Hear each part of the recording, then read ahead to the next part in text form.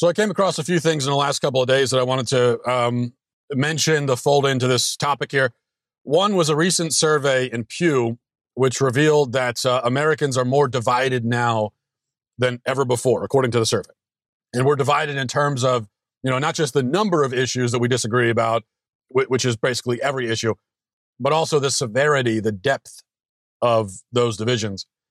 And then second, there was an article in the Washington Post a few weeks ago, which cites a different survey and also argues that the so-called value divide between Republicans and Democrats is getting wider and wider and wider. Now, I agree with those surveys. I think it's kind of self-evident that this is the situation. It appears to me that we have, as a country, we have nothing in common anymore. We have no shared value. We have no shared goal. We have no shared sense of purpose, no shared sense of tradition or identity. Nothing. I wrote about this a few months ago, about our lack of shared values and our shared identity. And a lot of people, and I know as I say this now, you're probably thinking the same thing. A lot of people told me, they said, well, we do have shared values, and those values are freedom and equality. Americans love freedom and equality. What are you talking about? That's what we all have in common. We're a free country. Okay, first of all, we are not a free country. We're not. I hate to break it to you. And second, we are only united by freedom and equality in the sense that we all like those words. Okay, we all like to use the words freedom and equality, but we do not all actually value freedom and equality. Okay? If you look at what we consider those words to mean and how we think they should be applied, you'll find that I have, my definition of freedom and equality is about as similar to my neighbors as it would be to someone in North Korea's. It's about the same. You're not going to find very many people on earth who profess to despise freedom and equality in principle, but you will find a lot of people who despise it in practice, and a lot of those people live in this country, and some of them work for our government, unfortunately. Now, remember, our wonderful nation under God, our wonderful free nation, our nation of freedom, legally exterminates 1 million children a year. We have killed 60 million human beings since Roe v. Wade. 60 million. So that's freedom and equality, except for the 60 million we've killed. I know it upsets people when I say this, but no, we are not a free country. How dare you? How dare you say anything about a free country when we've killed 60 million babies? Honestly, how dare any of us babble on about our freedoms in a situation like that? This is the worst human rights atrocity in the history of mankind. And we are responsible for it as Americans. While we continue to babble about our freedom. I can just imagine two people in a car, talking about, oh, it's so great to be free in America as they drive by an abortion clinic. But it doesn't end there, of course. I mean, that's just one example. Our free and equal country also happens to be one where Christian business owners, as of right now, Supreme Court's going to rule on this, but as of right now, they can be forced to participate in gay wedding ceremonies against their will. 60% of Americans agree that they ought to be forced, that they ought not to have freedom of religion. 60% of Americans support some version of socialized medicine. Over half of all Americans think that their fellow citizens should be forced to fund the abortion industry, and we are forced to fund it, all of us. A majority of Americans believe that businesses should be forced to provide contraception to their employees. And the situation gets even worse when you look at the younger generations. That is the generation that's going to that's taking over the country. 40% of millennials think that we should limit speech that's offensive to minorities. Over half of adults in their 20s don't believe in free market capitalism. Over 30% are avowed socialists. 50% of millennials would give up their right to vote if only their student loans would be forgiven. So get 100 random Americans into a room, and you won't find that even half of them actually care about freedom. Or they care about a freedom that doesn't include the unborn, Christians, business owners, taxpayers. So we don't share that principle. not in any meaningful way. What do we share then?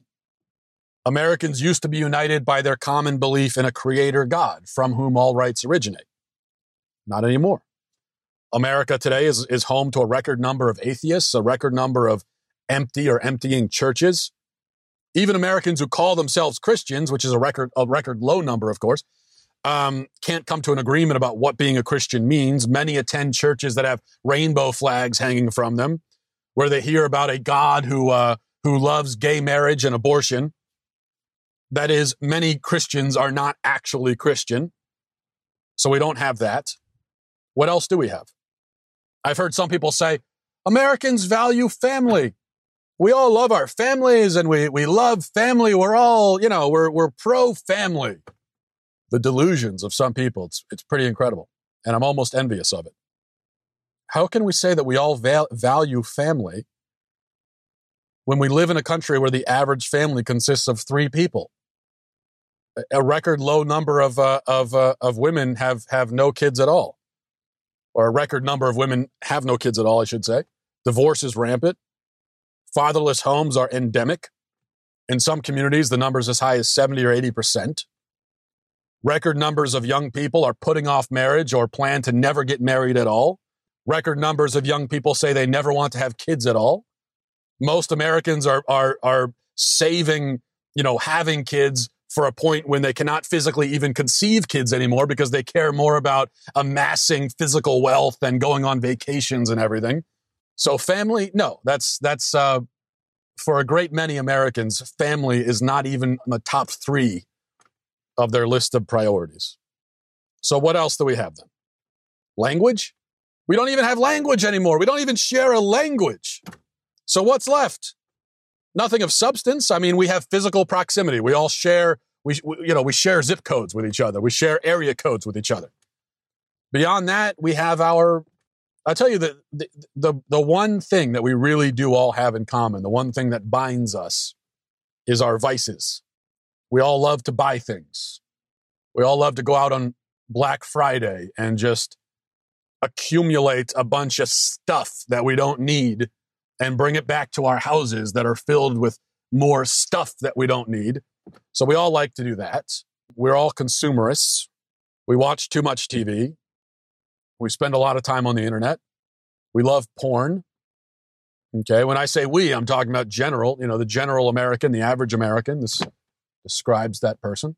Is that enough to make a country? No, that's enough to make a Reddit community, okay? That's enough to make a club. It's not enough to make a nation, especially not a nation that was originally built upon ideals. America is unique, or used to be, because it has a creed. It has an almost religious creed. Most countries don't have creeds. We do. Most countries aren't founded that way. They're not founded with this declaration of what we believe. That's how religions are founded. Our country was founded like a religion. And what is our creed? We all should know the creed. We hold these truths to be self-evident. All men are created equal, endowed by their creator with certain unalienable rights. Among these are life, liberty, pursuit of happiness. And that to secure these rights, governments are instituted among men, deriving their just power from the consent of the governed. This is our creed. And it says that Americans believe first in self-evident objective truth. Americans believe in a creator. Americans believe in the inherent dignity of human beings. Americans believe in the right to life and the right to liberty. Americans believe in the consent of the governed. Those are the 6 things, the 6 doctrinal points that are supposed to hold all Americans together. Now I ask you, how many Americans believe in all 6 anymore? How many believe in even one of them? And what happens to a nation founded on a creed when half the country no longer believes in the creed? What happens?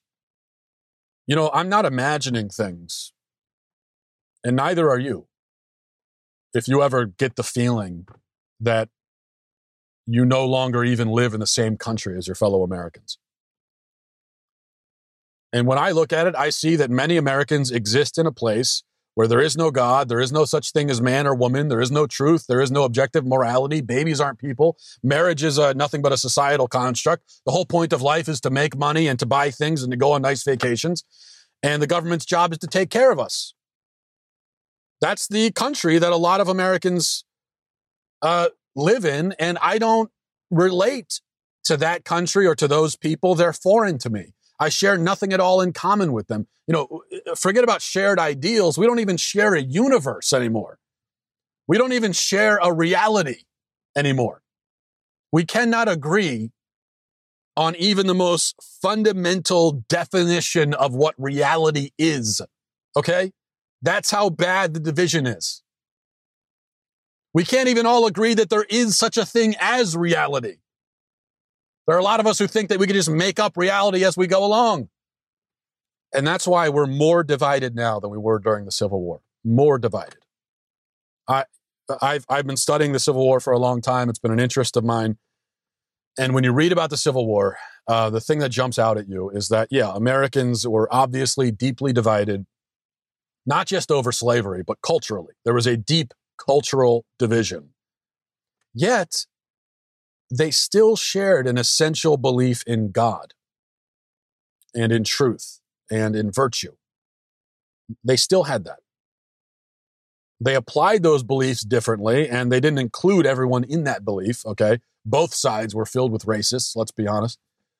But they still had the belief. And that's why when you read, you read about these stories from the Civil War that seem so strange, so bizarre to us nowadays. But you read about these incidents where, and it happened more than once, where the night before a big battle, you'd have the two sides on either end of a battlefield, and the night before they would meet in the middle and exchange, they'd trade tobacco and they'd talk and they'd maybe share food. Sometimes there'd be dancing and all this kind of stuff. And then they'd go back to their sides and kill each other a few hours later. And that's what makes the Civil War such a sad story. Aside from the 600,000 people that died, what makes it so sad is that these were really brothers. These were brothers. It really was brother against brother, literally in some cases, but also in the sense that these were countrymen. They were brothers. They had this. There were certain ties that still bound them together, and so you found there was this mutual respect. Yeah, even while they were shooting at each other and stabbing each other to death with bayonets and blowing each other apart with cannonballs, even in the midst of that, there was still this respect between the two sides. There was more respect, I think, on a Civil War battlefield than there is now on Twitter. Because now we don't have anything at all in common. We don't even have that essential belief in God, truth, morality, virtue, dignity. We don't even have that. Now, we aren't shooting at each other. There's no civil war breaking out. And I think part of the reason for that is that the divide is not exactly geographic. And so it's hard for there to be a civil war when everyone's kind of intermingled with each other. But second, I think people are also too lazy for a civil war. We wouldn't want to do anything that would jeopardize our ability to go home and watch Netflix at night. And that's the main thing that we care about. So really, we're not shooting each other because we're too lazy for that. And we'd rather watch TV. And maybe that will be our saving grace. And that'll be the thing that saves us from another gruesome war like the Civil War. But still, the division is there. And listen, I know people will say, oh, you're such a pessimist. It isn't that bad. Get out of your bubble. Go into the real world. Get off the internet. Go meet people. People are fine in the real world. They get along fine. You're basing all this on the internet. Well, let me say two things in response to that. Number one, I live in the real world, okay? I'm not in a bubble. And I travel the country and I meet thousands of people every year. I've been to probably about 30 or 35 different states in the last 2 years for speaking events. And yes, people are basically polite to one another. We basically get along okay for the most part. There isn't chaos in the streets most of the time, although sometimes there is. But the problem is I could travel anywhere in the world and it would be the same. I might avoid a place like Syria, but if I went to France or China or Thailand or Australia or Mexico, I could walk by people on the street and say hello, and they would say hello, and we'd be friendly to each other. I could make pleasant small talk if I knew the language anyway. And people would be basically, nice to each other. But that's not enough to make us countrymen. To be my countryman, there needs to be something deeper holding us together than just mere niceties and small talk and pleasantries. And I wouldn't have that deeper thing tying me to somebody in China or France. And I don't have it here anymore. The second thing, just quickly, the internet is the real world, okay? I hate this thing that people do where they say, people are nasty to each other on the internet, but not in the real world. What do you think the internet is? Do you think this is a dream? You think this is a hallucination? No, this is real. This is a real tool whereby real humans communicate with other real humans. So if you're a terrible, monstrous jerk on the internet, that means that you're a terrible, monstrous jerk in general. That's the kind of person you are. And if it seems like there are a lot of bad people on the internet, that's because there are a lot of bad people in the world. The fact that they're, that they save all their badness for the internet, and then they go out and they act nice in the real world, that just proves that they're cowards. It doesn't prove anything else other than that. So yes, I think that that even the internet is indicative of the divisions that exist in our country. And now's the part I know where I'm supposed to offer an answer. People get angry when we talk about these things, and they say, "Oh, what are your solutions? Don't just point out the bad things. Offer solutions." Well, I'm sorry, I don't have a 5-step solution. I don't have a 5-step plan for how to solve our societal implosion. Okay, I don't have that. Is it even possible for a civilization to pull itself back from the brink? Is it possible for it to go right up to the edge of destruction and then pull a U-turn and go back the other way? Has any civilization in history ever done that before? The Romans couldn't pull it off. The Mayans couldn't. The Mesopotamians. I mean, could we be the first ones ever to do that? We can hope so. But that certainly won't happen if we refuse to face the reality of our current situation. The more that we cling to these silly slogans that nobody really believes, Americans love freedom, Americans love equality. As long as we cling to that, there's no hope for us. Because that means we're just going to skip, we're just going to hold hands and skip right into oblivion. If there is any way to stop this, it has to start with accepting the reality of the situation. Acceptance is the first step, right? And then once we've accepted it, what's next? Pray. The next step is to pray. If there's any chance at a national revival, it's only going to happen with God's blessing. God will decide. And if God looks at our country and says, nope, you guys had your chance, you screwed it up, and now you're going to reap what you sow. If he says that, then that's it. It's over. The judgment has been made. But we could pray to God and beg for another chance, beg for him to allow us to turn things around. I don't think we deserve that. We deserve to fall apart. We do. But we can beg for what we don't deserve. So do that. And tend to your family. Hold your children close. I don't know if we can save the entire country from collapse, but I do know we can save our own families. And we have to focus on that now. We have to focus on shielding our children from the debris if everything does start falling apart. And beyond that, be vigilant. Because I do believe that there are tough times ahead. I don't know what those tough times will look like exactly, but I do believe they're coming. So be vigilant. And sure, pray for a miracle, because a miracle is what it's going to take. But while you're praying for the miracle and hoping for the miracle, maybe in the meantime, buy yourself a gun, just in case. All right, that's it for me. Have a great day, everyone. Godspeed.